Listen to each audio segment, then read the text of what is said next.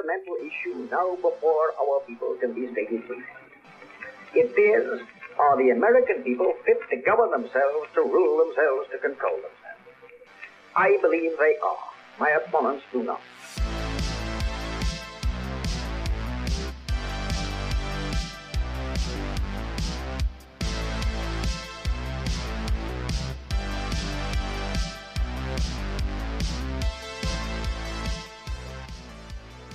I believe in the American Constitution. I favor the American system of individual enterprise. I am in favor of protection. I believe in the permanent court and further limitation of armament. I am opposed to aggressive war.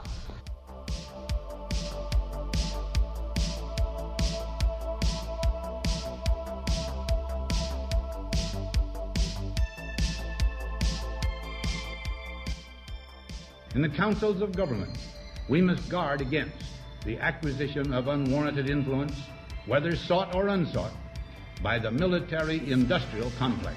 We must never let the weight of this combination endanger our liberties or democratic processes.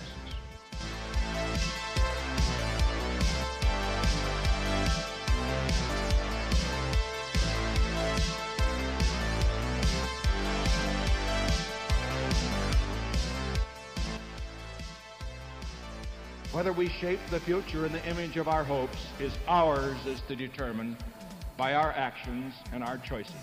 If we succeed, generations to come will say of us now living that we mastered our moment.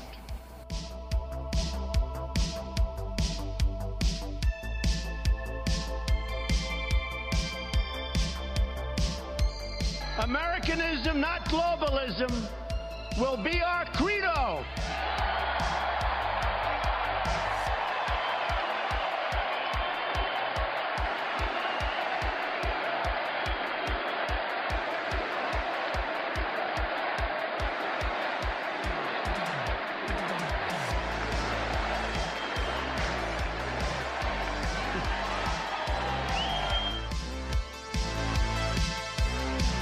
Putting America first.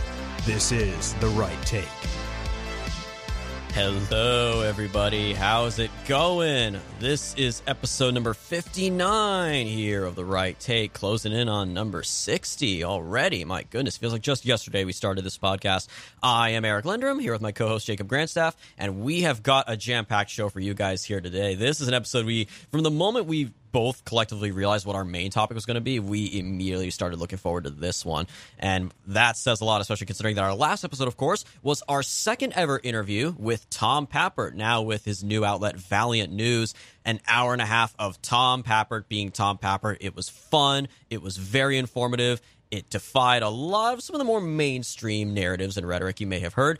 We highly recommend you guys check out that episode again if you have not already, or listen again if you want another good laugh. So we are going to be talking about elections, again, as always, both here and abroad. Once again, I know you usually don't talk about foreign policy here, or foreign happenings generally here on The Right Take, but more elections are around the corner as 2022 gears up, not just for the United States, but for some of the most important European countries. We are going to check in on our latest certified Biden moment. You think it can't get worse, but then it somehow does with this guy.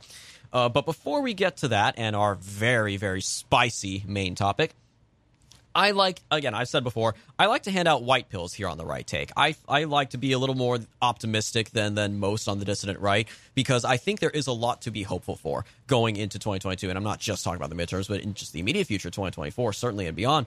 And there's one number that a lot of people do not think about when it comes to elections. Most people think approval ratings. They think about, the polls that's showing like a matchup of the Democrat versus the Republican, whatever, the usual numbers that, the 538, the Nate Silvers, and all those number crunching nerds with bow ties love to cover. But there's one number that truly matters the most in any election, in any political environment before any of those. And that is voter registration. And this has only been reported on a handful of times here, but it is definitely worth noting because the latest voter registration trends seem to indicate what we already think to be true. And again, not just from the generic ballot of Republicans up 7 points over Democrats on generic ballot. No, if these numbers are any indication, then yes, we are going to see a red wave in November, and some even possibly calling it already a red tsunami. And it is happening especially in the swing states. First, Fox News reported that in Florida, the great state of Florida, Republican voters now outnumber Democrats by over 100,000 for the first time ever in the state's history. Now, it goes without saying that is a pretty darn big deal because Florida, of course, has widely been seen as the quintessential swing state. It, of course, is, for the last 10 years, it was worth 29 electoral votes, worth the same amount of votes as New York, for example. It was one of the absolute biggest states in the country in terms of population, and it was seen as the quintessential swing state. It was seen as the state that, any president had to win in order to have a shot at becoming president, of course. So all these recent elections that happened, Florida, the presidential races in 2012 and 2016, the races for governor and senator in 2018, all of which decided by literally 1 point or less, as is the case in Florida. Florida politics, it's just always stupidly close. And keep in mind, with those elections, with Ron DeSantis winning, with Rick Scott winning, and with Trump winning in 2016, and Romney only barely losing the state to Obama in 2012, those all happened back when Democrats outnumbered Republicans in Florida. Presumably by 100,000, maybe even by more. Democrats always have generally been good at voter registration. And keep in mind, what that means then is for these previous elections where DeSantis barely squeaked it out over the guy who loves to do cocaine in hotel rooms, the Republicans had to win those not only by turning out their base, but also by winning independents by a sizable margin, not just 51 or 52%. They had to win a decent number of independents and even maybe swing some Democrats, which DeSantis certainly did in his election, particularly performing well with black women on election day, among other demographics. But they had to really pull out all the stops. They had to turn out their side and convert a lot of other people. Now, with Republicans outnumbering Democrats in Florida, all they have to do is just turn out their side and win just half of independents, even just half, which, again, if polls are an indication, independents are overwhelmingly breaking for Republicans right now. Certainly the Youngkin election was one example. Suburban voters are already swinging back to Trump over Biden, so they're going to do fine with independent voters. But what this seems to indicate, obviously, is that, Florida is probably going to be solidly red. Trump won the state over Biden by 4 points, which obviously does not sound like much, but in Florida standards, that's a landslide. Yeah, because a lot of those Democrats are still the old school blue dog Democrats who would vote for Democrats at the local election, of course, known as the term blue dog, because even if there's a blue dog on the Democratic ticket, they're going to vote for him. But these are older people who were conservative but would vote locally for Democrats. And so even though that number was skewed in favor of Democrats, it was a much more conservative state than just the registration would show. Exactly. And of course, if these latest numbers are any indication, DeSantis is probably going to win re-election pretty easily. All of his opponents for the Democratic nomination are complete jokes, like Charlie Crist, the guy who's been a member of 5 different political parties in his career, among others. But that is, you can't understate the importance of this. We've talked about how some swing states like Ohio and Iowa, maybe North Carolina, traditional swing states are shifting pretty firmly to the right. But if Florida turns into a pretty decisively Republican state, as it already has, they got 2 Republican senators, a Republican governor, Republican-controlled legislature passing all these incredible laws like the parental rights law, then that's huge. That is huge for future Republican electoral prospects. If they have those 29, now 30, because remember, Florida was one of the few states that gained an electoral vote, gained 1 seat in the House of Representatives with the census. So now it's worth 30 electoral votes. So if Trump or whoever the nominee is in 2024 can just be guaranteed that 30 electoral votes right off the bat from Florida, and for the immediate future, 28, 32, and beyond, that's a really big deal that will absolutely destroy the Democrats' chances of having a sizable majority in the Electoral College as they had in previous elections. But it's not just Florida. This has been reported by Reuters. One of the other swing states seeing a massive surge in Republican registration is Pennsylvania, another one of the most important swing states in the country for sure. Reuters reports that the GOP in Pennsylvania has converted 4 Democrats to Republican for every 1 Republican converted to the Democratic Party. Other swing states that are seeing similar growth include North Carolina, where Republicans are converting 3 Democrats for every 1 Republican converting to Democrat. And Nevada has also seen a significant rise in Republican registration, while Democrats barely rose in the same period of time.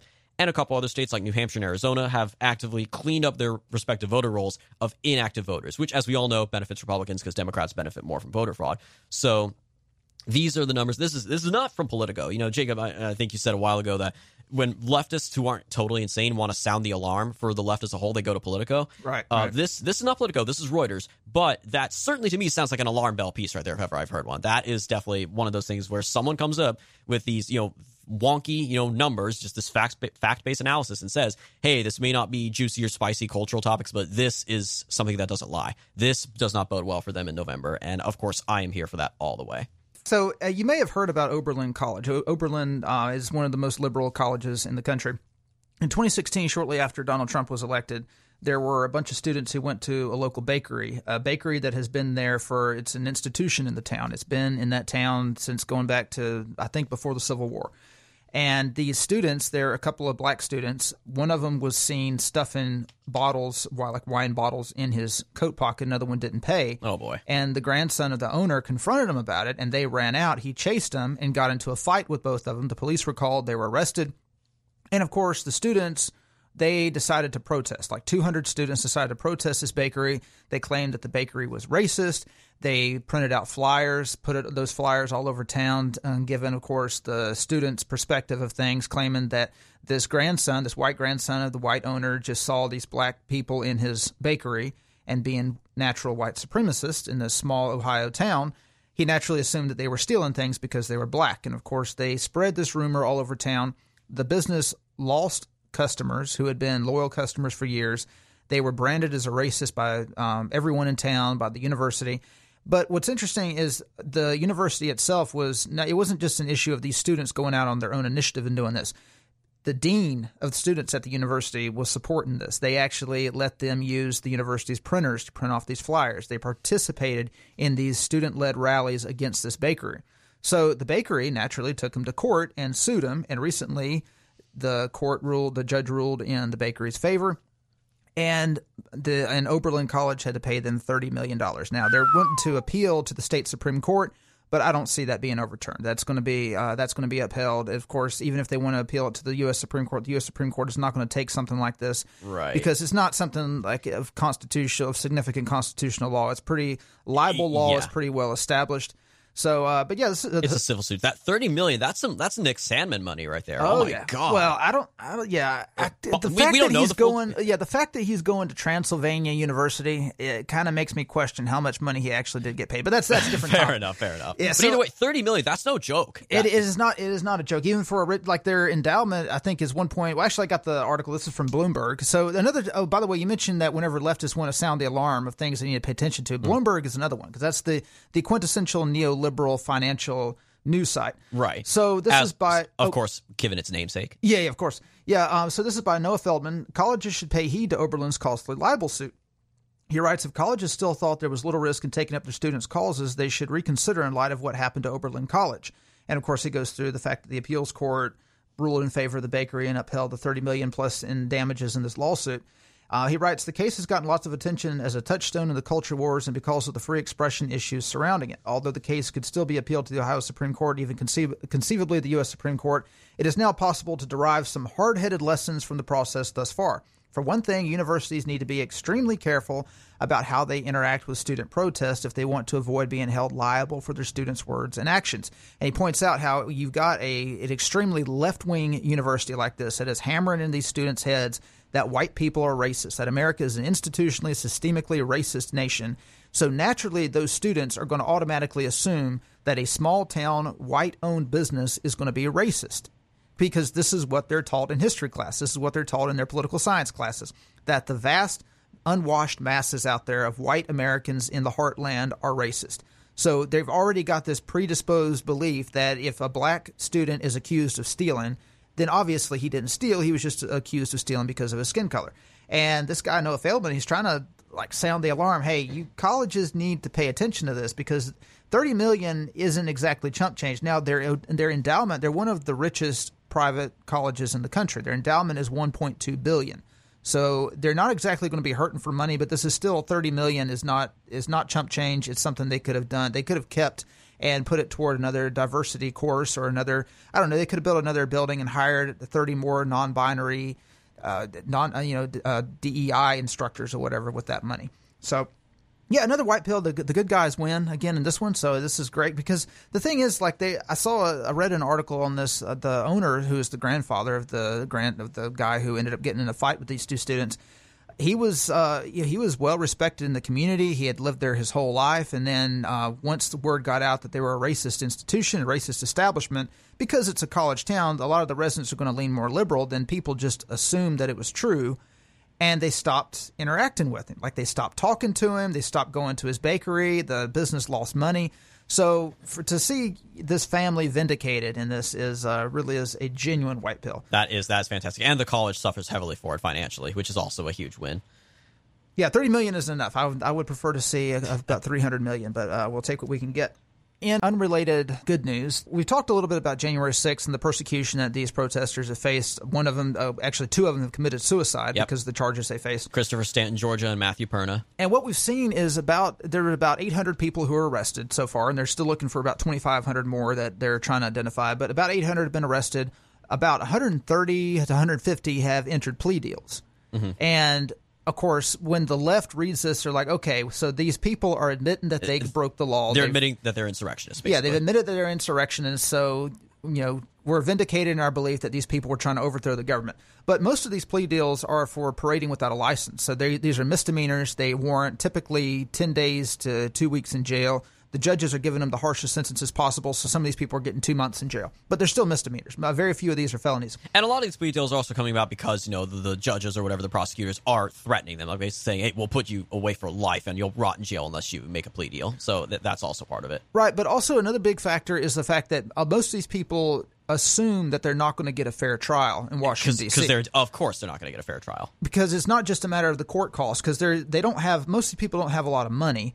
They can't crowdfund because they've got to rely on places like GoSendGo because GoFundMe won't let them crowdfund. And of course, when they rely on GiveSendGo, I think it gets hacked by leftists. So they have no options at that point. So one of the main reasons why they were entering these plea deals is because there was no precedent set of one of the J6 protesters being acquitted. Well, that streak has now been broken. This is from the Washington Examiner. A man who admitted to entering the Capitol building on January 6th was acquitted of charges brought against him on Wednesday afternoon after successfully arguing police let him through. U.S. District Court Judge Trevor McFadden found Matthew Martin, an engineer from New Mexico, was found not guilty after a 2-day bench trial. After being arrested in April 2021, Martin had been charged with entering and staying in an off-limits building as well as disorderly and disruptive conduct. He said, quote, "I saw no violence."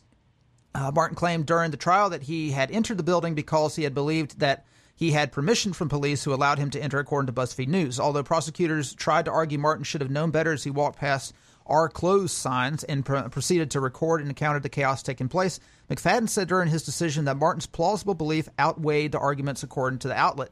And there was actual footage of that McFadden viewed that showed that Martin was being waved in by police officers. In fact, he hesitated before going in to make sure the police officers were going to let him go into the building. And many videos. There's so many videos of this where the police are, if they're not waving the protesters in, they're standing aside, they're opening doors for them, they're removing the barriers out of the way so these protesters can walk in. And the police argument, at least the Capitol Police argument, this is what they said, that the reason they did that was because they didn't have enough manpower to stop these people from entering the building. But that's plausible from some of the videos, but whenever these people are peacefully walking up to the building and the police officers are moving the barriers out of the way without even telling them, no, you can't go in, then it's kind of hard to believe that that's the reason why they were letting them in. I think that most of the police officers figured these people are peaceful. They're just going to walk around in the building, maybe protest, maybe yell and scream. They're not going to damage anything. But regardless of the reason, we do have video evidence of the police moving barriers out of the way and standing aside and waving the people in, allowing them to enter.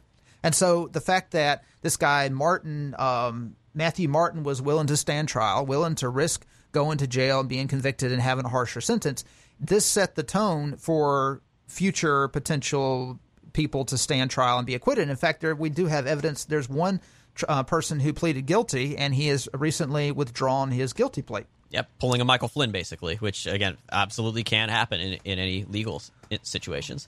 Yeah, there was a recent trial. One of the more high-profile ones was someone who was guilty of actually attacking the police officers, and he stood trial. And the news media was going berserk because they were saying if this guy is acquitted, it's going to set the precedent, and we're going to see a lot more of these J6 protesters end up being willing to stand trial. Because as it's been so far, that was the only trial up to that point because they were scared to stand trial because they knew that a D.C. jury being inoculated and indoctrinated with all of these anti-January 6 protester propaganda, that they would not allow these people to have a fair trial.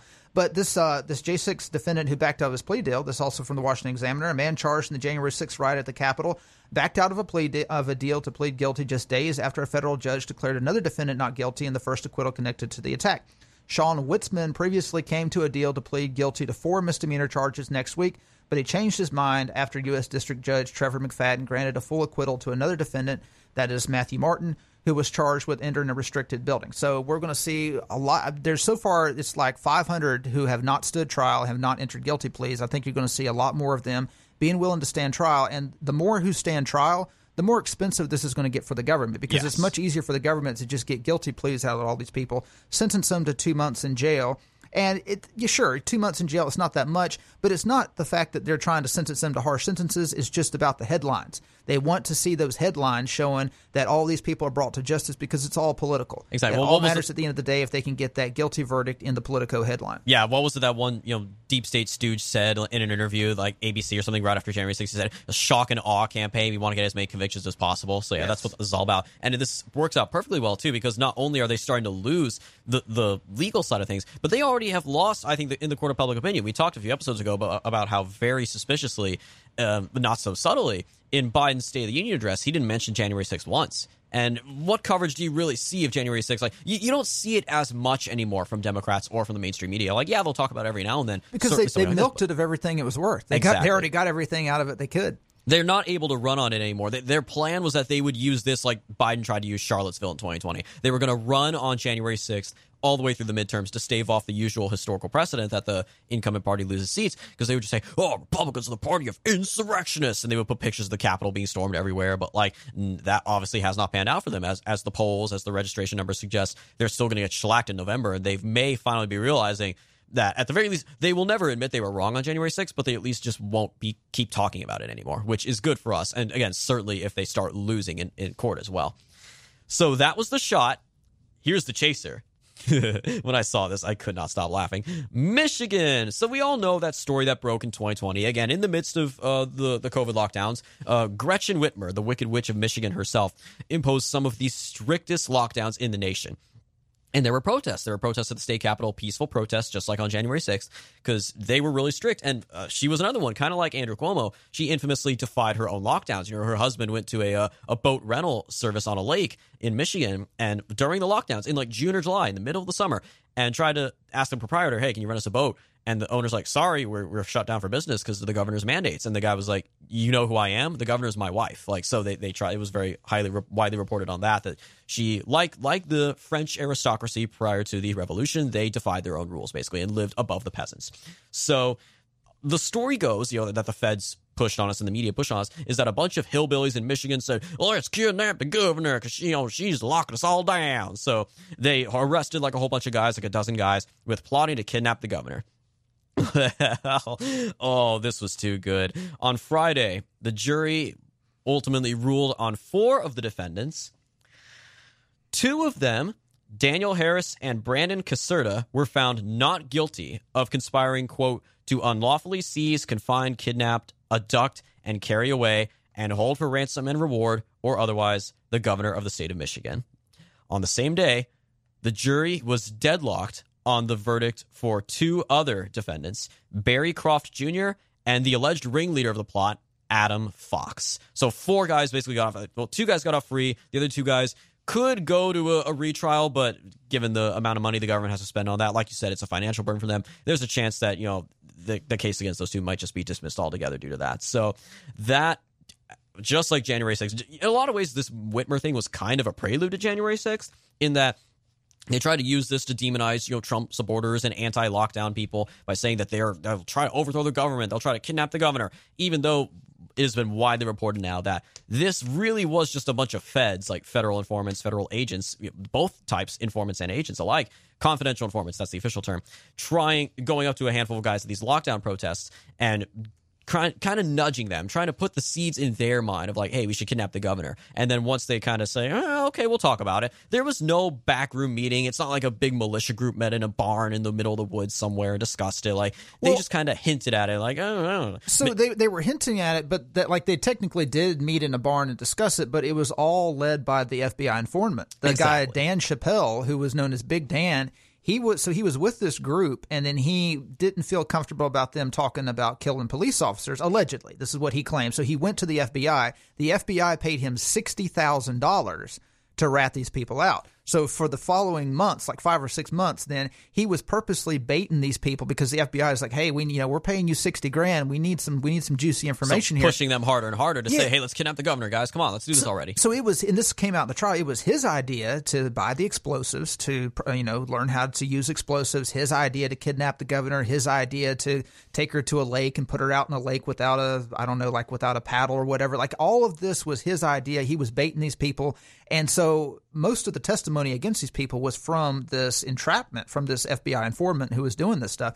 And another guy who was also one of the informants, they couldn't use his testimony because he was arrested for a felony battery for beating his wife to a pulp shortly thereafter. Oh, my goodness. And then there were 2 other FBI agents. The FBI sure knows how to pick them, don't they? Yeah, there's another one. He got arrested as well. So, and then another one, he ended up being a double agent. They thought that he was going to be on their side, and he ended up committing a crime while he was working undercover with this group. So they ended up using about 12 different agents to try to bring these guys down. And it's very obvious that the FBI is politically motivated, that they're purposely seeking out militias because the FBI is run by people who still have in their mind that there's a big militia movement in America like there was back in the 90s after Ruby Ridge, because in the 90s you actually did have a legitimate large militia movement out in the woods, especially out in the far west, and they still, in their mind, they're thinking there's dozens of militia groups who are going to try to overthrow the government. We've got to infiltrate these people and bring them down.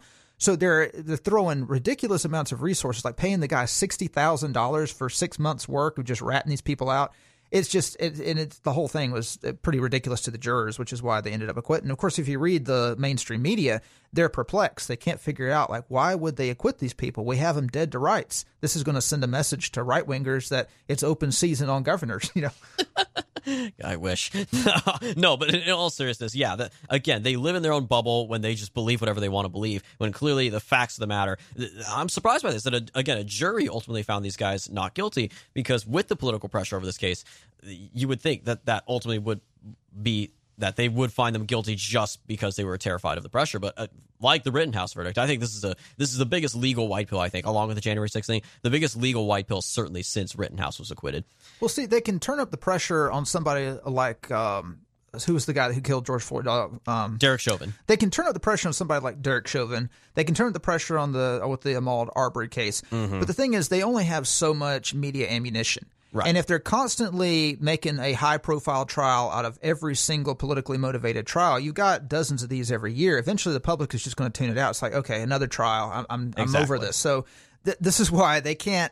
They're running out of steam. They're running out of ammunition, and there's just eventually they overdid it. They overstepped their boundaries. And so just one more topic, one more point on this particular case. This guy Chappelle, he texted one of the defendants 1,000 times between June and October of 2020. He was trying to cultivate a close relationship with him. On 5 occasions, he offered to give him a $5,000 credit card if he would agree to go through, give him incriminating messages against himself. And get this, the guy was living in a basement with no indoor plumbing, no toilet. Like, these people were drug addicts who ended up getting entrapped. These are really, really poor people who were victims, really, of the FBI trying to go after people who have been thrown aside by the system, who don't have college degrees, who don't have jobs, who are struggling to make ends meet, and are angry at the government. And the FBI is specifically targeting these people to try to bring them down, basically just to use as scalps. So to see the FBI just constantly losing, whether it's this or the DOJ losing with January 6th, it's all so good. I actually stand corrected, too. I said that January 6th thing was the shot and the Whitmer thing was the chaser. How about this, Jacob? The Whitmer thing is a shot in and of itself, and the chaser is if she loses this November. Because she's up for re-election, and it appears the front runner for the Republican nomination against her is James Craig, the former chief of the Detroit PD, who obviously has a thing or two to say about law and order, given that Detroit was a hotbed of that stuff. So that especially is one of those cases where she could very well lose, and Republicans hope to make gains in a very important governor's seat there. So imagine that with all this, that not only can she not get these people prosecuted because they dared to protest against her, because that's what it was. They weren't actually trying to kidnap her. They just didn't like her policies, and she couldn't stand that. It's the same with Biden and the January 6ers.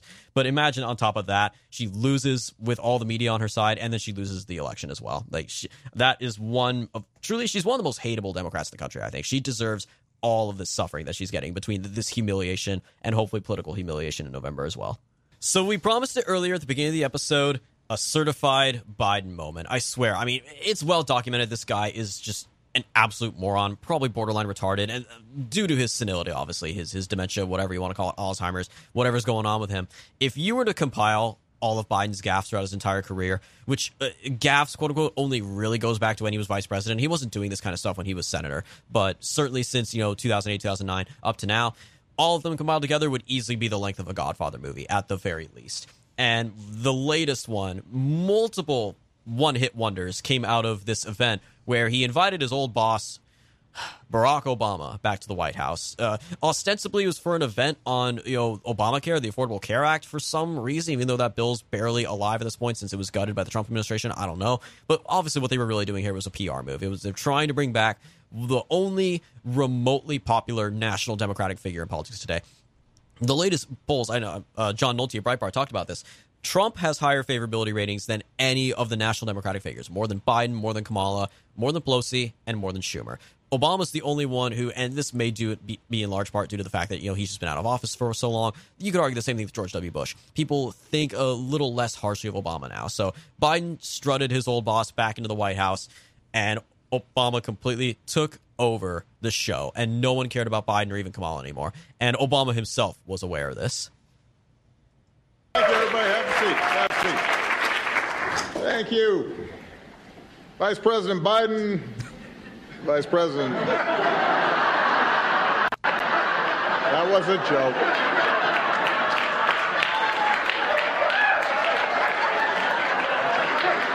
I just want to say, can you imagine if Reagan had done that with Bush Sr.? He wouldn't do that. That's something that Reagan would have never even thought of doing. There's joking, and then there's being disrespectful or openly throwing shade at one of your colleagues in front of everybody, which is that's definitely what that was. Because I think it's no secret. We were talking about this just before we went on the air. Obama and Biden don't really like each other that much. It's not like they have some JFK versus LBJ rivalry or anything, but they are both come from such different worlds, different backgrounds, different careers in politics. Certainly, again, Biden spent half a century in politics, and Obama didn't even finish one full term in the Senate before he became president. So I think in a lot of ways, they definitely still do not really like each other. They tolerated each other for the uses they each brought politically to their ticket. Now, apparently, Biden. Now, what's funny is Biden tried to make a joke about it as well, to make the same joke in it. This is the cringiest thing you can possibly imagine. It's so cringe that a lot of people were spreading this around thinking they didn't even realize that he was joking. This is just how old Biden has gotten, and how I won't say that. This is just how demented that Biden has gotten, to the point where whenever he tells a joke, people can't even tell it's a joke. Thank you very much. Please. My name is Joe Biden. I'm Barack Obama's vice president. And I'm Jill Biden's husband. By the way, the only reason Jill's not here today, she's working. She's teaching. And so, oh my God, the scattered, faint laughter. It's sad. It really is sad. But then there's this. This takes the cake. And I'm deeply proud of the work she's doing as First Lady with Joining Forces Initiative. She started with Michelle Obama when she was Vice President and now carries on. Well, so yes, you heard that correctly. While she was vice president. Now, here's the question. This has never happened before with a Biden gaffe. Who was he gaffing on this one? Was he calling Jill Biden vice president, or was he calling Michelle Obama vice president? I think he recognizes that he wasn't Barack Obama's actual vice president, that Michelle Obama was Barack Obama's actual vice president. He was simply a figurehead. Yeah, and there the to school show lunch policy. Yeah, he was there to be the old white man to get all the blue collar white voters in the Midwest to think that, okay, maybe this president actually isn't this isn't actually a racist administration against white people. We can vote for him because, hey, he's got old Lunchbox Joe on the ticket. Yeah, I think he recognizes he was simply a figurehead. He was put on Obama's ticket simply because of his background. That's the only reason he was put on the ticket. And Michelle Obama was the actual vice president. And he was there to be like a specially appointed policy czar on certain issues. Like, kind of like what Biden did with Kamala. He put her in charge of the border when that started getting out of control. Obama did the same thing with Biden. He declared Biden will handle the gun control response after the Sandy Hook shooting. Mm-hmm. That's being the vice president is already a really useless job. Most vice presidents just kind of sit back and hope that their boss is the once in a several generation incident where they die in office or resign or something, so then they can just go directly to president without actually having to take it to the voters directly. But most of the time, they either have to get elected in their own right, or they end up failing and coming short, like Al Gore, so many of these others. So, something else that Obama gave to Biden to kind of get him out of the way? Yeah. He put him in charge of Ukraine. That's right. And, well, we see how that certainly worked out that kept Biden very, very happy for obvious reasons. And now, of course, looks like he is in a tough position of trying to protect his investments versus dragging us into another endless war, a potentially far more deadly war than what we just got out of. Speaking of foreign policy, though, on a much happier international note, one of my favorite things to talk about, as I've said before, I'm an elections nerd. I love talking about elections, primary elections here in the United States, voter registration numbers and whatnot, and certainly I love international elections. And there's a handful of them in 2022 in some of the most prominent countries. We had one a little while ago, just to set the context here. In early April, in Hungary, they had their parliamentary election once again every 4 years, where, as in most European systems, the legislature, whichever party is the majority, then picks one of their own to serve as prime minister. So it's like their legislative elections directly affect their presidential elections kind of thing. Their executive, the legislative controls the executive, as it were. It's the same in the UK. It's the same in a lot of these cases. And in Hungary, Hungary is one of those several Eastern European countries that is most decisively based. They have solid right-wing national populist leadership. Poland, Romania, and some others, Czech, a handful of others, mostly the former Eastern Bloc states, for kind of obvious reasons, now have hardcore right-wing nationalists in office. And the most prominent example is Hungary's prime minister, Viktor Orban, of the Fidesz party, who has been prime minister twice before, 2 non-consecutive terms, and most recently, he has been in this position of prime minister since 2010. Now, they had another election in April for their parliament, their National Assembly. And it has 199 seats total, so you need just 100 seats for a majority. And basically every other party in the parliament all joined together in one big coalition called United for Hungary, all sounding so magnanimous, all unanimous and everything, and united against Viktor Orban, said we're going to end his reign, we're going to end his rule, because the EU, this guy's one of the biggest headaches for the EU. He is not having any of this multicultural diversity stuff, this trans, queer, whatever nonsense, gender identity crap. He is fighting for Hungarians first. He's fighting for Hungarian families. He is not allowing immigrants into his country. He's everything a right-wing national populist should be. And polls for the longest time seem to indicate that, he'll probably win again, but it'll be narrow. His party will win by maybe 5 to 6 points. Not quite. They got 54% of the popular vote, which is the highest vote share of any party in Hungary since the fall of communism in 1989. It is their largest landslide since 2010. They ultimately came away with 135 seats, so just 2 seats more than they had in the previous election.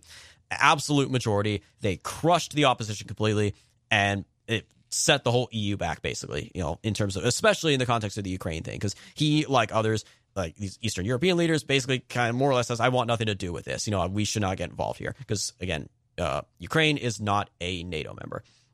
So that sets the stage for now why they are getting a lot more concerned over another election coming right up here in Europe, over in Western Europe, on the opposite side of the continent. France. So, for those of you who don't know, when it comes to French politics, there is one name that has been around for a few decades now that defines true right-wing politics. They have an establishment right-wing party that's also called the Republican Party, but the true right-wing is a party that was formerly called the National Front, and now it's called National Rally. And it's led by a woman named Marine Le Pen, who is the daughter of the founder of the original National Front Party, Jean-Marie Le Pen. She succeeded him as party leader, and she's run for president 3 times now in France. In 2012, where she came in third, in 2017, where she was the runner-up, and now she's running again here in 2022. So the French presidential election has kind of a blanket primary system like what you see in a handful of states here in the United States, in California and Louisiana and a few others, where a whole bunch of candidates run together in one big jungle primary, and if no candidate gets 50% or more of the vote, then the top 2 candidates go to a runoff election a couple weeks later. And that is what happened in 2017 when Marine Le Pen ended up finishing second to Emmanuel Macron, the guy who is now the president of France, who, of course, he was not from either the Republican Party or the major left-wing party, that being the Socialist Party, the party of the previous president, Francois Hollande. So he kind of burst onto the scene, as Jacob, you and I were talking about this on our way to the studio, that he kind of emerged from, he was an investment banker, right? He kind of emerged from the elite of Europe, and he was very much this wonder boy. I think he was 39 years old when he got elected. It's like one of the youngest heads of state ever. He, of course, was not from either of the major political parties. He formed a new centrist party, centrist, quote unquote, whatever that means, which in Europe really just means center left. and his party then swept the legislative elections a month later, and he has been basically the golden boy of Europe, basically seen as kind of the spiritual successor to Angela Merkel as the new head of the EU, basically. And, of course, he is running for re-election again for another 5-year term. And Marine Le Pen is running again, and the polls seem to indicate that it's going to be a rematch of the second round of 2017. It's going to be Macron first and Le Pen second. Now, what has them worried is that the opinion polling for a possible second round of Macron versus Le Pen is not quite what it was 5 years ago. 5 years ago, the final result ultimately was Macron's 66 to Le Pen's 34. Now, for quite a while, she was behind by double digits, maybe 10, 15 points, give or take, on track to lose very decisively to Macron again. In the last few weeks, certainly since the invasion of Ukraine by Russia, Macron's numbers have dipped. They rose for a little while when he tried to present himself as an elder statesman. He was the first world leader to talk to Putin right after the invasion, but that bump faded very quickly. And with that, Marine Le Pen is on the rise. And now, the most averages of the polls show her down by about 6 points. Some show her as close as 2 points or 3 points, which is within the margin of error. And at least one poll, right here, I have it here from Atlas Intel, has her ahead of him by 1 point. The first time ever that a candidate from National Front is potentially winning a runoff primary election. Very nice, very nice. Very nice. And the mainstream media is freaking out about this. I've been seeing so many articles on the main page of Yahoo or MSN from mainstream media outlets all about the French election and all sounding the general tone here. I'm going to read just a few headlines here. Politico. The White House is freaked out that Putin's next big win could be in Paris. New York Times. How Marine Le Pen threatens to upend French elections. The Daily Beast. Upend French elections? Yeah. So she's going to upend French elections if she wins the French election. Right. Yeah, she's going to destroy elections by winning an election. That's kind of like how if Trump wins, he's going to undermine democracy. If he's democratically elected, then Trump will undermine democracy. It's clearly not democracy, Jacob, if the preferred candidate of the deep state doesn't win. Obviously, that's how democracy works in the 21st century in the year 2022. The Daily Beast. France's Marine Le Pen is the Putin fan who could screw us all. This is my personal favorite. Of course, it's from The Guardian.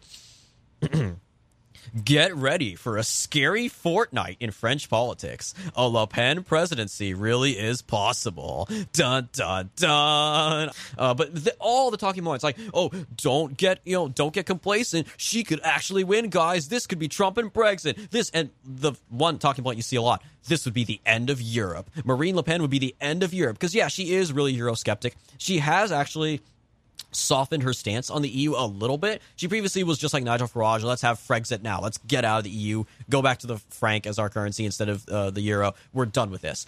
But in recent years, certainly for this campaign, she has gone back on that and it now basically says, I don't support leaving the EU, I support reforming it. So ultimately, especially what happened is this election is quite interesting, the dynamics here. There was another candidate running even further to her right, a television personality and journalist named Eric Zemmour, who I guess, by all accounts, is the Tucker Carlson of France, basically. He ran purely on just immigration. We're going to shut down all immigration. We're going to deport all immigrants now. We talked about this previously, Jacob, at a town hall. He had one very blunt 2-letter, 1-word answer for a woman. 3-letter. 3-letter. Oh, sorry. It was France. That's right. It was in French. Sorry. I was using the English version. But yeah, so he ran totally on immigration, whereas she's running on immigration, reforming the EU, also some more economic issues. She is appealing very much to the those who are struggling, the struggling working class, the same struggles we're seeing here in the United States with costs of living and the retirement age, et cetera, et cetera. So she's widely been seen as softening her image. So that is it's pre-mortem, I guess. They're getting ready for a post-mortem analysis saying she softened her image and that's how she won. But to see this happening now, when people thought what was it called? The Patriot Spring. Geert Wilders of the Netherlands called it the Patriot Spring after Brexit and Trump. All these right-wing national populist leaders rising to power all over the place. We were seeing it in Italy. We were seeing it certainly in Eastern Europe, Sweden, everywhere. People thought after Trump lost, Biden and the normalcy came back, that the Patriot Spring is dead. Well, the polls seem to indicate, if they're any indication in France, it's not quite dead yet, and it could actually be about to come back with a greater vengeance than ever before. Because it is true that if France were to elect someone like Marine Le Pen, then everything would change completely. That could not necessarily be the end of the EU, but it really would be a huge black eye for the globalist New World Order, as it were. If you notice the tenor of the press over the past 10 to 15 years, well, not even 15 years, you go back 10 years and it wasn't this way. It really started in 2014.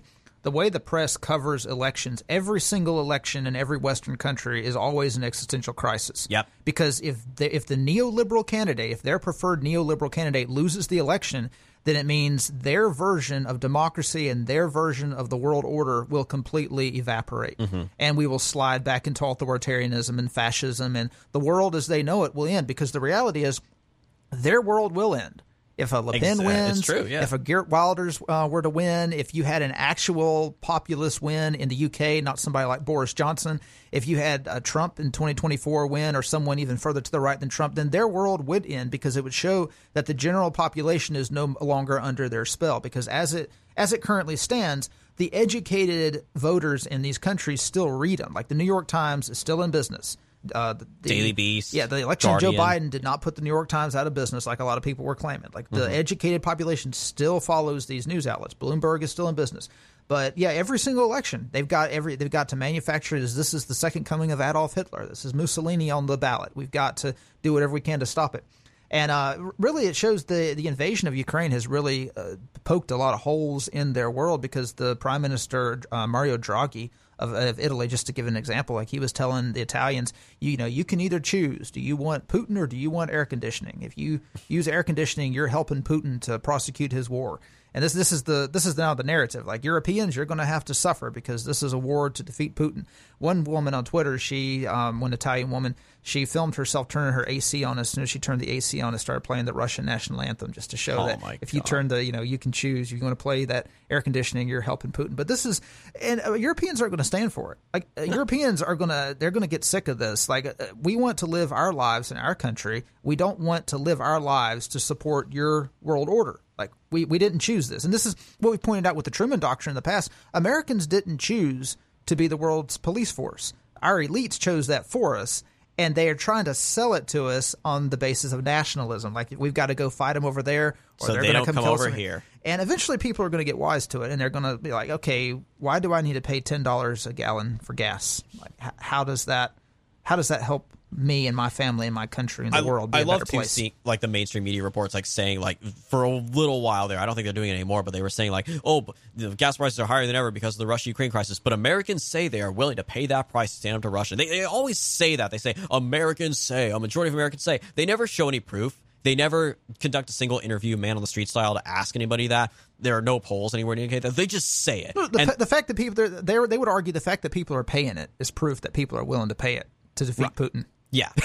They have to get to work, so they're paying $5 in gas. So the fact that they're still gassing up, apparently they don't have a problem with it.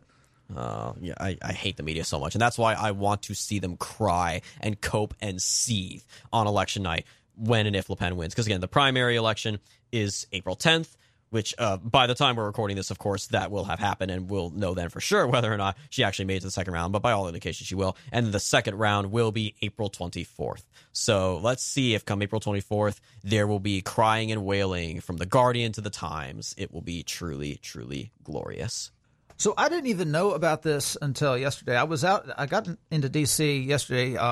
Today is Saturday. Yeah, today Saturday. Yesterday was Thursday was opening day. So I went to opening day. Did not go yesterday to the Nats game, but I did go into D.C. later, like around noon. But apparently, yesterday morning around 8:30 during rush hour, there were a bunch of climate freaks who blocked 395. So right at 7th Street, which is the most busiest stretch of interstate in D.C. About 12 to 20 of these climate freaks got out there and sat down on the interstate and blocked traffic. Now, what's interesting.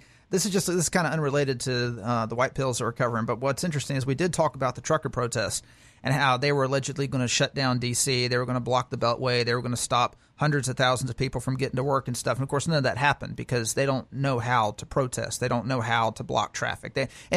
Basically, they're just good, decent, polite people. The conservatives aren't going to go out and block people from getting to work so they can feed their kids. It's just not who they are. Unless it's something like unless they themselves are being stopped from feeding their kids, they're not going to stop anybody else from getting to work to feed their kids. And this is why we discussed that unless this was an actual COVID vaccine mandate, that stopped people from going to work if they weren't vaccinated, you weren't going to see conservatives actually do what the Canadian truckers did. But if you see the way the climate activists, this is like a dozen climate activists who accomplished more in about an hour than the entire trucker protest did over the span of a week. Like That's depressing. They literally just got out there and sat down on the interstate, and it took an hour for the police to get out there and redirect traffic and get them all arrested and taken out. But it just shows, people who are fanatics are going to be much more effective at, disrupting normal people's lives than people who are just decent, good, normal citizens, which is why the right is at a disadvantage.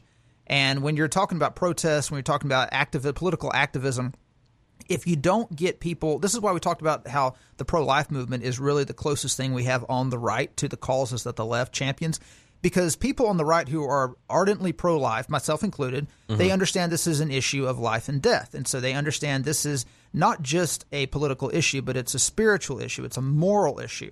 And so with something like these climate activists, they see climate change as a moral issue that – really the future of humanity hangs in the balance. They see it as their existential threat. I think Greg Gutfeld said it nicely a while ago. It's relatively outdated, but he said it a while ago back on Fox News that, at the height of, when Islamic terrorism was still very much a thing, certainly the decade after 9/11, but also in the mid-2010s with all the terrorist attacks every other day in Europe, he said that the climate change, global warming, whatever they want to call it, it's not real, but it's all the same.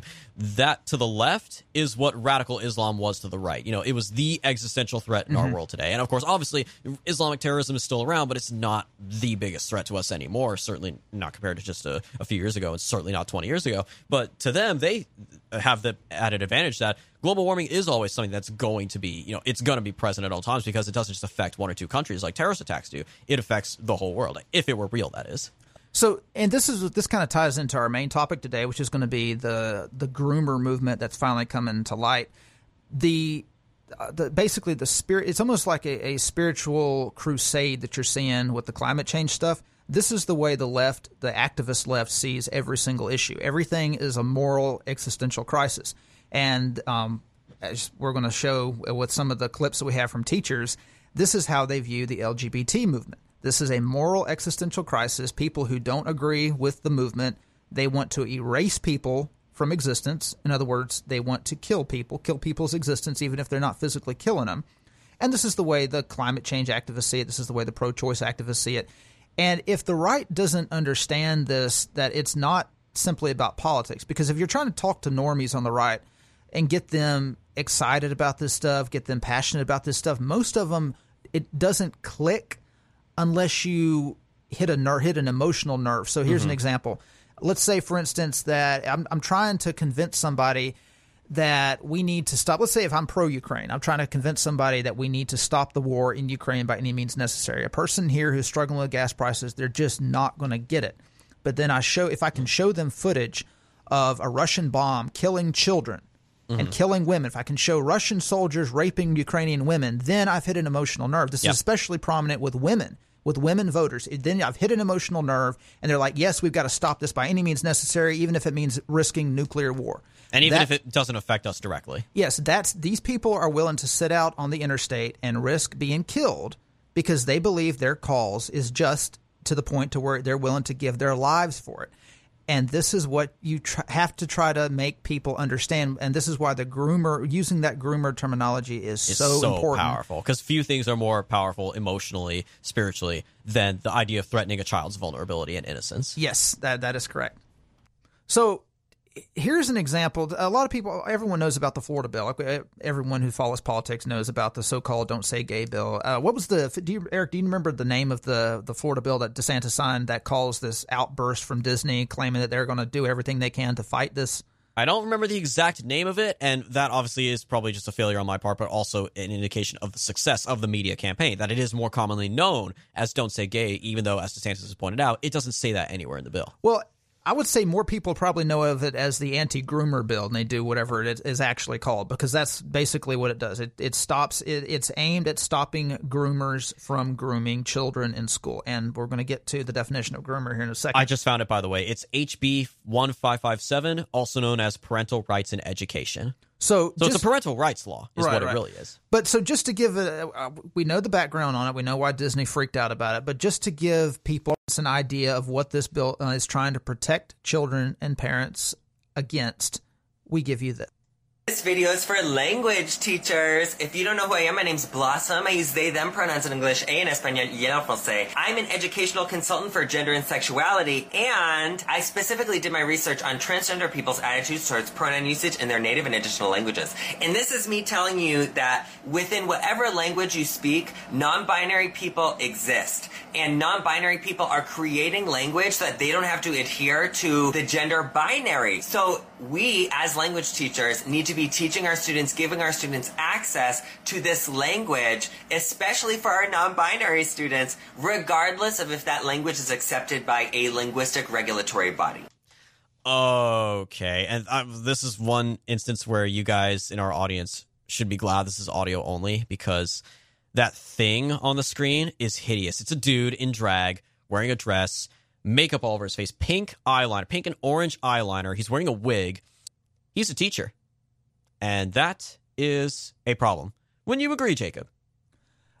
Let me put it this way. If I were a parent, that guy would not be a teacher for very long. No, I agree with you on that one. That parent-teacher conference would get very, very WWE worthy very quickly if I were in that parent's position.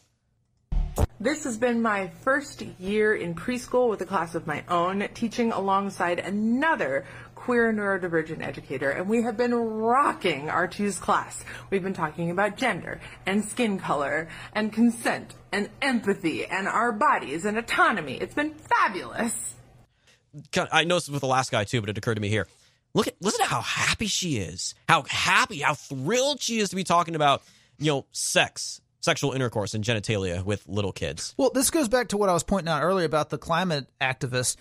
A lot of people think, okay, well, we can reach these people. And Christians, I understand we want to reach people with the gospel. But the thing you've got to understand is this is true with communists as well, actual Marxists, not Democrats that Republicans call communists, but the actual real thing is they don't really have any better angels for you to appeal to, because in their mind, they are fighting a moral crusade. You are the one who needs to appeal to your better angels to understand that you're wrong and that they are fighting for truth, justice, and good. Equality, equity, opportunity, whatever they want to call it. Yeah, so in their minds, you are in the wrong. You are the person here who needs to reach down and connect with your better angels to better understand how to make the world a better place. So you cannot appeal to these people and change their mind and win them over. They have no sense of morality. They have no sense of like a higher being or something that is greater than them. They think the cause itself is the ultimate end goal, and because they don't have any sense of morality or virtue. That is their morality. That's the thing. Like in their minds, they are pursuing morality. Their morality is degeneracy. That's what it is. It's the freedom to be degenerate. It is objectively degeneracy, but in their minds, they are pursuing objective morality. They are being virtuous. This is actual virtue by making the world a safe place for non-binary people and transgenders. Let me rephrase that then. They have no sense of morality built on any definitive structure. Their entire worldview is based on there being no set definitions of anything. There's no foundation. There's nothing that came before them. Everything that does come before them, any sense of a foundation, any basis for terms or language or what have you, is wrong and needs to be torn down. That's the thing, going back to what that first guy in a dress was saying about language with non-binary people. He's very forced to the fact that several languages, Spanish, Italian, and a few others, they have gendered language. This is where the Latin X thing came from. I took Spanish classes in college. In Spanish, if you have an adjective, you either end it with the letter O in reference to a man or A in reference to a woman. I think Italian is the same way. And that, of course, because there are only two genders. That's a fact, and that's how it has always been for the longest time. But now they're trying to say, "Oh no, that's sexist. That's transphobic. We need to create a new version." And that's why they say, Latino or Latinos, the prime example. They say, "Oh no, Latin X," which Biden pronounces as Latinx, which just sounds like the brand of tissues. But that's the funny thing too, is that is one great form of resistance they are facing, is that obviously most real Hispanics don't care in the slightest about that. They do not. They take one look and be like, "Who do you gringos think you are telling us to change our language? That's our language. You leave it alone. You want to do that in your English language? Do it there. Don't mess with our languages." And I'm sure the Italians probably feel the same way. But that's the point he was getting at before. Here is another one for you guys. I'm sorry. I know this may or may not be legally classified as torture, but it is very important to talk about this for the sake of the main topic and to emphasize how important this battle really is. Your students call you by your first name or Mr. or Miss? Great question. This is actually a classic question. Here's your answer. Currently, my students just call me Desmond or Desi. First name. However, I have been at schools that go by last name. Those schools, I go by Teacher Fambrini. I am gender fluid, so I don't go by Mr. or Miss. I go by Teacher because I am a teacher. So Desmond, Desi, or Teacher Fambrini. Let me introduce you to our non-binary alpaca. The kids voted on a gender-neutral name, Alex, for them. Alex was there to help me during the really quiet moments when nobody would talk during virtual learning. Yes, they were so quiet. But then it's a hand puppet, just so you guys are aware. Again, this is audio only. Also took it as an opportunity to teach my students about how to respect people's pronouns. Did Alex ever get misgendered? Yes. But then it opened up some teachable moments about what to do when that would happen. For example, hey, Mr. Vung, did he just wake up from his nap? Oh, do you mean did they wake up from their nap? Yeah, they just did.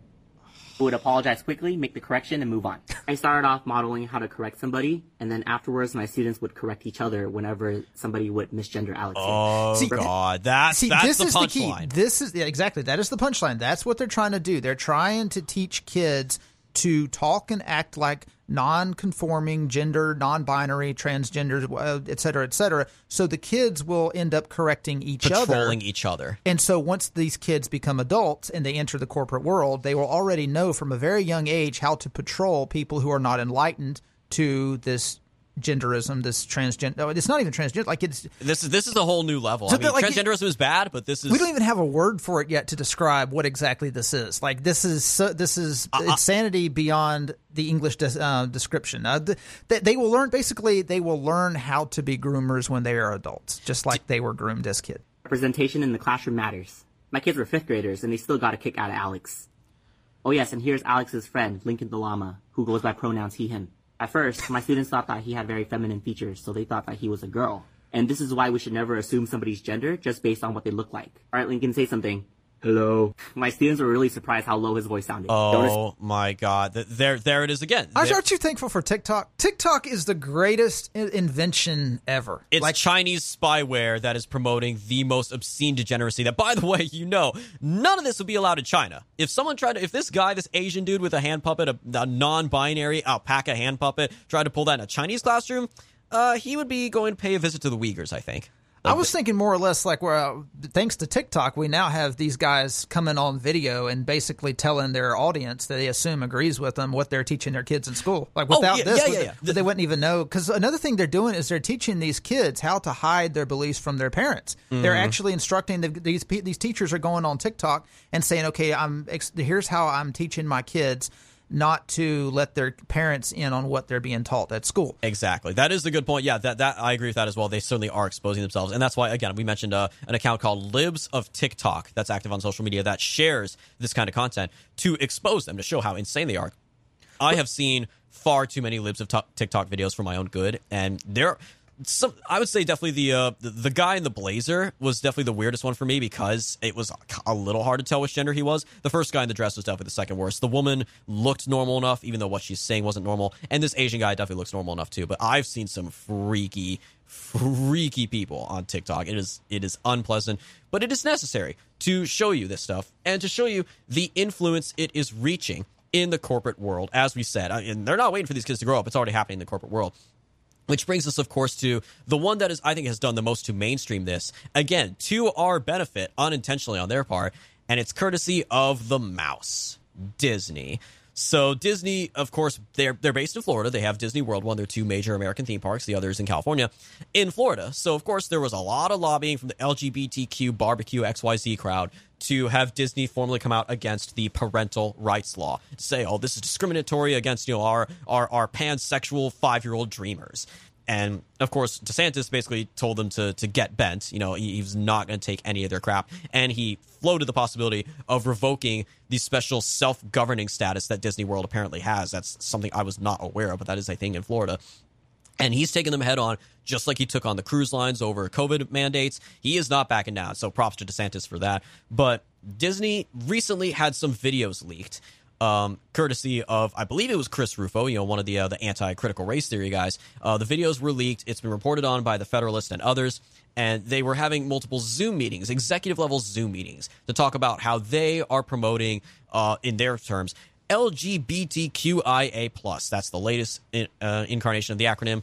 This is one video you got to listen to. This is Disney corporate president Carrie Burke. It's a little over a minute long. It's a lot less intolerable than those freaks on TikTok, but it's every bit as disgusting.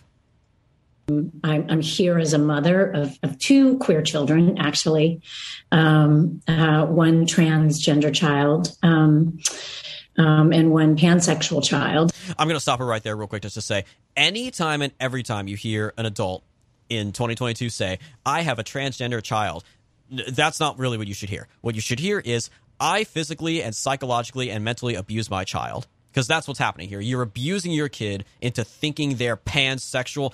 Remind me, Jake, do you know what pansexual means? Because I don't. It probably means that the kid can change their gender every day if they want to. I thought maybe it just meant they were sexually attracted to pots and pans, but, these days, who knows? And, of course, transgender meaning, it's a little girl who thinks she's a boy or vice versa. And also as a leader. And that was the thing that really got me, because I have heard so much from so many of my colleagues over the course of the last couple of weeks in open forums and through emails and phone conversations. And I feel a responsibility to speak, not just for myself, but for them, to all of us. We had an open forum last week at 20th where, again, the home of really incredible, groundbreaking LGBTQIA stories over the years, where one of our execs stood up and said, we only have a handful of queer leads in our content. Okay, hang on. I got to stop you right there as well. LGBTQIA, XYZ, barbecue, KKK characters, stories over the course of so many years. Name me any handful of prominent, LGBTQ whatever. Because the thing is, they're going back now and again, writing history, rewriting history, revising it, retroactively claiming, these people have always existed. The LGBTQYZ crowd has been around for generations. They've just been unheard. Okay, no, this has only been a phenomenon, a trend, a fad that's only been in for the last 10 years. 10 years ago, Jacob, Obama and Hillary were both against gay marriage. 10 years ago. And look at where we are now. And I went, what? That can't be true. And I realized, it actually is true. We have many, many, many LGBTQIA characters in our stories, and yet we don't have enough leads. So she's complaining about the fact that we have characters who tick off all these degenerate boxes, but they weren't the main characters. So what they want is, in 10 years, those major movies, whatever movies are come out within the next 10 years, to have lead queer characters. Mm-hmm. And that kids will grow up with queer heroes. It's like what they're doing right now. They're remaking those, again, the movies from the 90s known as the Disney Renaissance. They're remaking those, and they're casting minorities as the characters now. The Little Mermaid is going to be played by a black actress like this. So they're doing the racial remake now, and then in another 10 years, it's going to be the gender remake. So, but yeah, this is Disney. This is one of the biggest companies in America, certainly one of the biggest cultural icons in American history. They've been around since, I think, the 40s. They've created some of the most iconic childhood characters. I mean, I'm going to go off on a limb here. I'm going to take this moment to say this, not to sound like a hipster. I've never been crazy about Disney. I was never a huge fan of Disney, even as a kid. I liked some of the movies. I liked Lion King. I liked Toy Story, and I still do like Toy Story. The Toy Story movies are great. Those are wholesome. Those managed to steer clear of all this crap, even, with the most recent one, the fourth one.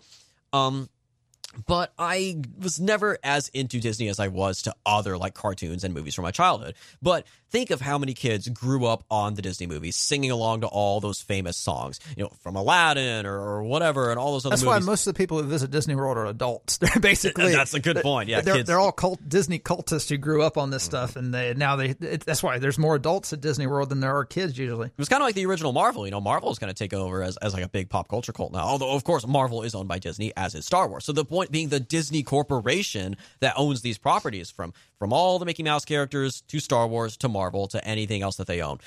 They are going to push this in all of their media now.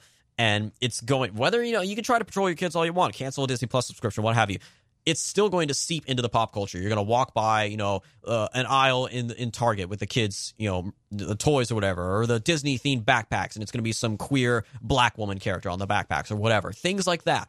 They know how deeply ingrained Disney is in society, and they're going to use it to their advantage any way they can. And that's why people are calling out Disney, and should be. And you're seeing like lots of people canceling their subscriptions, lots of people saying they won't go to the theme parks anymore, which is a good start, but it's going to take a lot more than that. It is going to take direct action against the corporation, for violating Florida law in this case, certainly, but beyond that as well.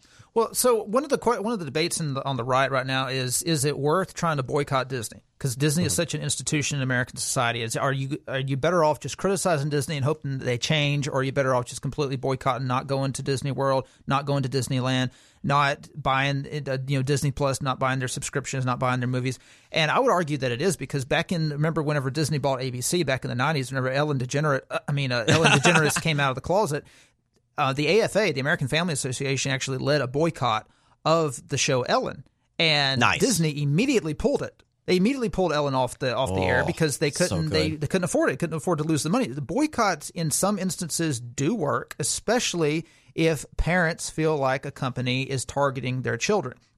Now, just to go back to my larger point about the fact that these people see this as a religious crusade or a moral crusade, Disney's activism partner Nadine Smith of Equality Florida told LGBTQ employees that DeSantis and his spokesperson Christina Pushaw want to, quote, erase you, quote, criminalize your existence, and, quote, take your kids. Now, Christopher Rufo, in his tweet, he claimed that this is a wild conspiracy theory that Republicans wanted to kidnap gay people's children, but that's not exactly what they are claiming. It's actually true that we do want to take these predators' kids away from them because they're not capable of being responsible parents. We do need to take their kids and put them in foster home. Take those kids away from Carrie Burke and others like them who are trying to instill in them pretty much from birth. Oh, you're trans, you're pan, you're not really a particular gender. Take those kids away for their own safety and throw charges at Carrie Burke and all the other people like her. But let's think about what else she's saying. She's saying that they want to erase you and criminalize your existence. Now, a lot of conservatives would criminalize their existence. Criminalize their attempts to indoctrinate other people with it. Yes, well, a lot of conservatives say, no, this is just hyperbolic. You're just blowing things out of proportion. We really don't hate trans people and gay people and all this other stuff. But when you think about what she means by erase you, yes, we do want to erase them from being able to come out and advocate this stuff, because they cannot exist as, fully normal, non-binary without advocating for it. They can't. We do want to criminalize their existence in the sense that we want to, like you said, criminalize their ability to preach their gospel of non-binary, transgenderism, LGBTQIA plus whatever else that this gender identity that they're trying to force on people. Because it is so harmful to them. We see all the stats. There's memes about it, but the stats that how many, 60% of trans whatever people try to commit suicide? Or maybe it's not 60, but it's somewhere, I think, it's a high number that they attempt suicide at some point in their life, regardless of whether or not they get, the gender-affirming surgery. Studies showed that even if they get the treatment they want, they get, they get cut up and they take all the hormone blockers, whatever, they're still miserable and they still try to kill themselves. And they're trying to preach this to kids, that minors, little children, prepubescent children can have these surgeries done to them. They can be given these hormones and these other treatments, estrogen, testosterone, what have you. And this is stuff that's irreversible, that permanently damages their bodies at a very young age. It's no different. I would argue it's even worse, but for a better comparison, it's like, trying to indulge anorexic people and to say, oh no, there's nothing wrong with you. You do need to lose weight. You're strong and independent in your valiant fight to lose weight. You go, girl. You go, young man, whatever. You're indulging them in a mental illness that they have. I mean, not the kids I'm saying, but the people trying to teach them this. Those people are mentally ill. Those trannies we just showed in those TikTok compilations, the guy in the dress, the Asian guy with the sock puppet, they're mentally ill, mentally unstable. They should not be allowed anywhere near children. Which brings us to the definition of groomer. Yes. Now, this, in my opinion, is the best marketing campaign that the right has come up in my lifetime. This is one thing that the right has always trying to play catch up to with the left, and that is marketing. Leftists are fantastic marketers because they know how to appeal to people's emotions. Because take race, for instance. You can choose. Do you want to stand with the racist or do you want to stand with the anti-racist? It's the marketing campaign that normies simply don't have any defense mechanism to fight back against, so they naturally fall into the leftist category, even if those normies are not themselves leftist. Usually, if you try to ask the Republican Party to come up with messaging, they come up with like socialist. Socialist is the big one they love to push. Socialism sucks. But you had a few more recently, like again in the Virginia election, the fight against critical race theory. That was really powerful. It touched on transgenderism a bit, but not to the same extent that we're seeing right now. So the term groomer, traditionally, when people think of what a groomer is, they're thinking of a pedophile who is trying to groom kids to be his or her sexual partner. In this instance... Or to be sexually active in general. Yes, this is what naturally pops into people's minds. Now, this is not what conservatives mean when they say groomer in this particular instance.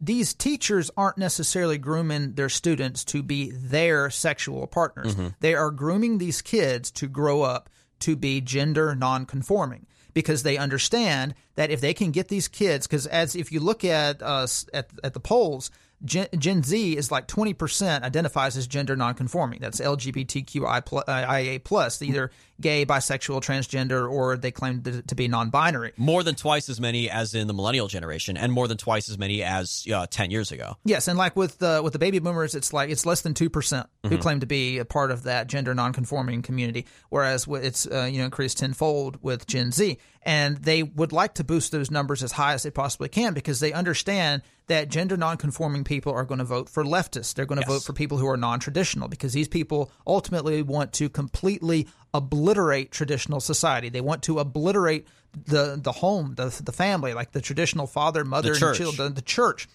Now, the problem that leftists have is that because they're so career-focused, and of course because they promoted feminism, they're not having children at the same rate that conservatives are having children. That's right. So by the law of attrition, they are going to be outnumbered 5-1 within the next 20 years, simply because conservatives are having kids. They're raising their kids to be conservative. Liberals are not having children, and they're going to die off, and there's going to be much far fewer of them than there are conservatives. So the only solution is to groom conservative kids to become liberals. And they have to do this in the classroom, where people send their kids to get an education to succeed in the workplace. And they keep it away from their parents. And again, the time-honored method that's always proven successful for them is they couch it in the rhetoric of, oh, everything you thought you knew is wrong. We're liberating you. We're teaching you to think critically and open up new avenues and explore the world for yourself. Everything that your parents said, everything that your pastor, that your church told you, oh, that's the old way of thinking. Be free, be independent. Because we all know teenagers go through those rebellious phases and whatnot. They just want to rebel against whatever is cool, whatever's popular. It's almost like just a built-in hipster complex. But they want to rebel against their parents. Most kids go through that. And these teachers pander to that. And most importantly, what you said is, they're grooming them to be, to question their gender identity and be sexually active. And then you have cases like that Texas case where the divorced couple, the mom and the dad, they have a son. The dad is just spending his weekends with him normally. And the mom, when she's with the son, is teaching him to be a girl and to wear dresses and calling him by a different name. The father finds out about it. He films himself questioning his son, very innocently, but revealing what mom does. They go to court, and the judge rules in the mom's favor. And the mom gets to have the kid, and she gets to transition the kid. And the father has to pay for the transition. Yes. And calling it grooming is so powerful. And it's important because this word didn't just come out of nowhere. This is something that has been around on the right for a few years now. Going back, of course, here in America, I think prior to this, it was most often seen on the really fringe elements of the far right, the internet right, namely the QAnon crowd, with the whole satanic, pedophile, global cabal cult nonsense. Like they're grooming children to be, prostitutes the moment they're born, stuff like they're harvesting fetuses for sexual pleasure, all that, Alex Jones stuff, whatever. But also it was used a little further back in the mid-2010s in a handful of European countries, primarily the UK and a few others. Again, with elements of the so-called far right, like Tommy Robinson in the UK is a prime example, in reference not to, transgender stuff, in reference to Muslim migrants, who, of course, peaked in the mid-2010s with the Syrian civil war, the migrants that were just flooding into Europe, flooding into France and the UK, and famously, of course, creating no-go zones. Remember that? They were basically self-segregating into entirely Muslim-only neighborhoods. And in addition to that, there were Muslim grooming gangs roaming around the streets, preying on young European women, teenagers, young adults, even little girls, because, child brides are a thing in Islam, and grooming them to be Muslim brides and to have Muslim children. So that was the thing. But of course, in both of these cases, justifiably in the QAnon case, but not so justified in the European case, because that was a real thing. But in both cases, the media dismissed and said, oh, these are far-right, anti-Semitic, homophobic, neo-Nazi, white supremacist racist, misogynistic, whatever, every slur they can think of, conspiracy theories, dismiss them.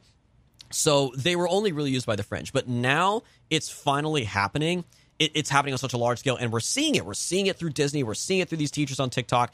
It's becoming so apparent they can't run away from it. And again, the same general crowd that was going after critical race theory, again, Chris Rufo and others are calling this out as well, because it's very much the other side of the coin as critical race theory. It's just using gender and sexuality instead of race. And it's become so apparent that you have no choice but to just call them what they are. And again, it is the simplest, most straightforward message. Because like critical race theory, if you get down and bogged down in the weeds of the terminology, the acronyms with 52 letters and all that stuff, and gender identity, fluidity, whatever, most people will just kind of scratch their heads and be like, wait, what is all this? It's biology, I don't understand. If you just say, they're grooming your kids, most people understand what that means. Right. And they will run with it. And you will have something like in Virginia. If, like, for example, if the Virginia election were being held today and Youngkin were hitting on the same issues now, critical race theory and transgenderism, he'd win by at least 5 points, I think.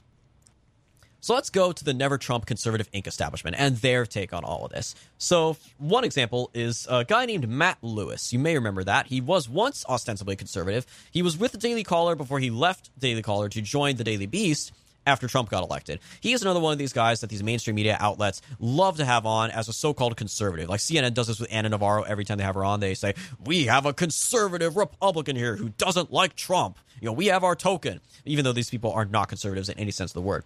So for the Daily Beast, that bastion of conservatism, he writes, quote, MAGAs to conservatives, you're with us or you're a groomer. That's the headline. He writes, the promiscuous use of the term groomer in political conversation is the latest escalation in our already toxic political environment. I know because I have firsthand knowledge. Wait, you have firsthand knowledge of grooming kids? Like, man, that's what I take away from it. Phrasing there, buddy. That's like you said, Jacob, these people cannot write to save their lives. On Wednesday, I called the term groomer a slur, which led to many people, or bots, I love they always just default to, they must be bots, in the MAGA Twitter sphere hurling at me. I'm hardly the only one, and the taunting is not reserved for nameless trolls. Author and anti-critical race theory thought leader James Lindsay called David Frum, David French, and conservative writer Nate Hochman, probably not a real conservative then if you think he is, he called them groomers for similar reasons. Based James Lindsay, let's go.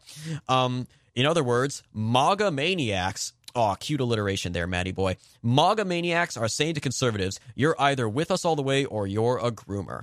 My tweet went viral because it angered Christina Pushaw, Florida Governor Ron DeSantis' press secretary, who pushed it into her Twitter timeline, adding, hey, Matt, please educate me. What's the politically correct term for an adult who advocates for instructing young children about concepts like pansexual and gender fluid while keeping secrets from their parents, end quote. That's true. Everything she just said is true. What else do you call that if you're trying to teach this to little kids? Because, again, let's go back to the Florida law. The Florida law, the parental rights law that they call Don't Say Gay bill, what they're all getting their panties in a twist about. The law dictates that sexually inappropriate content will not be taught in Florida public schools in the grades of kindergarten through third grade. K through third grade. So definitely prepubescent children, nowhere near close to their teenage years yet, being taught about transgenderism and sexuality is bad. That's what the law says. And that's what they're getting all worked up about. But they conveniently leave that part out. Of course, Matt leaves that out as well. He goes on, he rebuts this with, quote, if we are talking about little kids in a public school, I would call that wrong, wholly inappropriate, and indoctrination.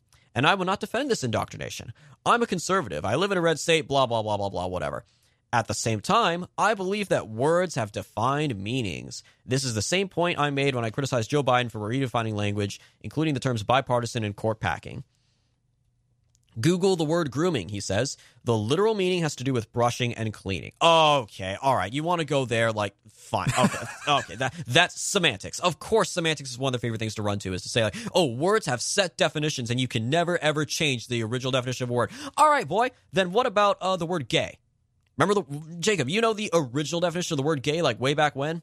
Well, it's funny. It means happy. Yeah, you watch any black and white movie, they throw the word gay around all the time back when it had its innocent meaning. In the Flintstones opening theme song, it ends with, we'll have a gay old time. So are the Flintstones homosexuals now? Is that what they're going for here? Like, no. So this guy's definition, this idea is like, you can't change the definition of a word for it. A word is the same throughout all of history. That's essentially his argument, which obviously does not hold up in the slightest. So he just goes on. Today's right is taking a page from the Saul Alinsky Radical Left Handbook, which says, make the enemy live up to its own book of rules. Which it's about damn time. It's true. He writes it like it's a bad thing. Saul Alinsky was a terrible person, obviously, but he had smart rules. The rules worked for the left, and they should work for us. He ends the article with this.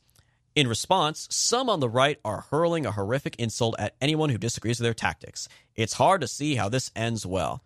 Well, gee, if the left is any indication, I'd say that tactic works pretty darn well. Wouldn't you agree, Jacob? The difference between him and people who, the MAGAs, as he calls them, is the conservatives like him who live, of course, he lives in Alexandria, Virginia, of course he does.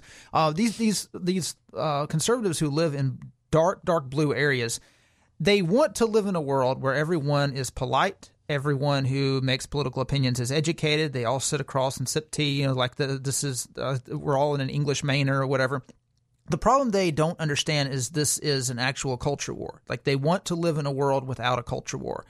And look, he makes the argument that conservatives will claim that leftists started the culture war, so we have to finish it. And he fundamentally rejects that. And this is what all the never-Trumpers do. They fundamentally reject the notion that conservatives have to respond when they're attacked in the culture war, that we can take the high ground, and the vast majority of normal Americans will see that we're taking the high ground. And because they're fundamentally good people, they will side with us. The problem is all those fundamentally good people out there, all those good normie Americans, they don't receive the news in a fair and balanced way. So they don't understand what teachers are teaching their children unless we fight back using the Saul Alinsky tactics that were used against us. Even National Review doesn't get it. They write the Groomer accusation is counterproductive. And of course, they write, this is by David Harsanyi, Groomer has become the fashionable charge to level against anyone who opposes Florida's parental rights bill, yada, yada, yada. And he basically makes the argument that, yes, the left is evil. Yes, what they're doing is evil. Yes, they are being groomers, but let's don't call them groomers. Don't call them names. Yeah, let's don't call them names because this is disingenuous, and he argues that this isn't the correct definition of the word. The correct definition of the word is a pedophile who is grooming a kid to be a pedophile, and this isn't, or to be sexually active, and this isn't correct. And he's basically arguing that he's using the same argument against the right when it comes to the word groomer that the right uses against the left when it comes to racism. But do you think that leftists say, okay, you're right, we shouldn't throw around the word racist? No, of course not. It works. Your average normie out there doesn't agree with racism. They don't know what racism is, but they don't agree with it because they've been taught that you can lose your job if you're accused of being a racist. So they're not going to say anything that can be perceived by activists as racist. If someone says, don't say that, that's racist, they will shut up. I'm talking about your average normie will shut up and they'll say, okay, I'll never say that word again if that's racist, even if it's not racist. It's just they've been taught, they've been educated to believe that if you know what's good for you, you will not be racist. Now, what is racist? They don't know, but if someone says something is racist, you don't go there. And so he's arguing we don't need to do this with the word groomer. I completely disagree. I think this is a fantastic tactic. Just throw the word groomer around, make it stick because it's going to stick. Nobody wants to be known as being a groomer. And the thing is, they can't sue you over this. Exactly. Because they can argue, like, who's the guy that the Daily Beast guy, the author that you just read? Matt Lewis. So, like, the argument that Matt Lewis makes in his article is that this is a potential lawsuit. This is libel and stuff. But it's not. Even he concedes. Libel laws in the United States are very weak. Yeah, he concedes that it's very ambiguous. He concedes it's very ambiguous, and you can get away with it because the definition that we're using for groomer is someone who is grooming kids to be gender nonconforming. To be sexually active, to be sexually degenerate, to potentially get mutilated in surgery and with hormone treatment. So this is a perfect description, in my opinion, by putting the okay groomer on these people is the best tactic that the right has used in my entire lifetime. There's nothing more powerful than saying they are coming for your kids. And it was one thing, again, in Virginia with critical race theory, we saw it with, they're teaching your kids to hate themselves for being white and to treat, their black classmates as better than them, to look at their black classmates as perpetual victims and to look at themselves as perpetual oppressors. And they're telling your kids to hate you if you dare to criticize this and say this is bad. Then they'll think, oh, mommy and daddy must be racist. So now it's the same thing except with gender. They're teaching you there is no such thing as gender. You can be whatever you want. And if your parents try to tell you otherwise, then they're enforcing their patriarchal worldview on you or some such nonsense. And this worked again thanks to COVID. One of the silver linings of COVID, the remote learning and virtual learning allowed a window right into the critical race theory that was happening. And transgenderism, again, was on the radar as well in Virginia. Famously, you had the Loudoun County case where a tranny, a boy identifying as a girl, raped two different girls, two freshman girls in two different schools, and the school district covered it up because it was right before Pride Month, the LGBTQXYZ barbecue, KKK, LMAO crowd in June. And it was very powerful in Virginia, and it is going to happen. I think that's definitely going to have an impact nationwide, and they have no argument for it. Their only argument is to either say, oh, you're transphobic, you're intolerant, or they just say, oh, it's not really happening, which obviously the evidence speaks for itself. It is happening. I so cannot wait for November. If this keeps up the way it is, it's going to be fabulous. Every campaign ad, every attack ad, okay, groomer. That's all that needs to be said. On that note, that is all the time we have left for this episode of The Right Take. Thank you guys so much for tuning in. As always, be sure to follow all of our latest content at our website, righttakepodcast.com. Look at the full list of social media websites and podcast platforms where we are available at righttakepodcast.com/subscribe. And as always, guys, if you are feeling ever so generous, righttakepodcast.com/support. We'll talk to you next week, guys.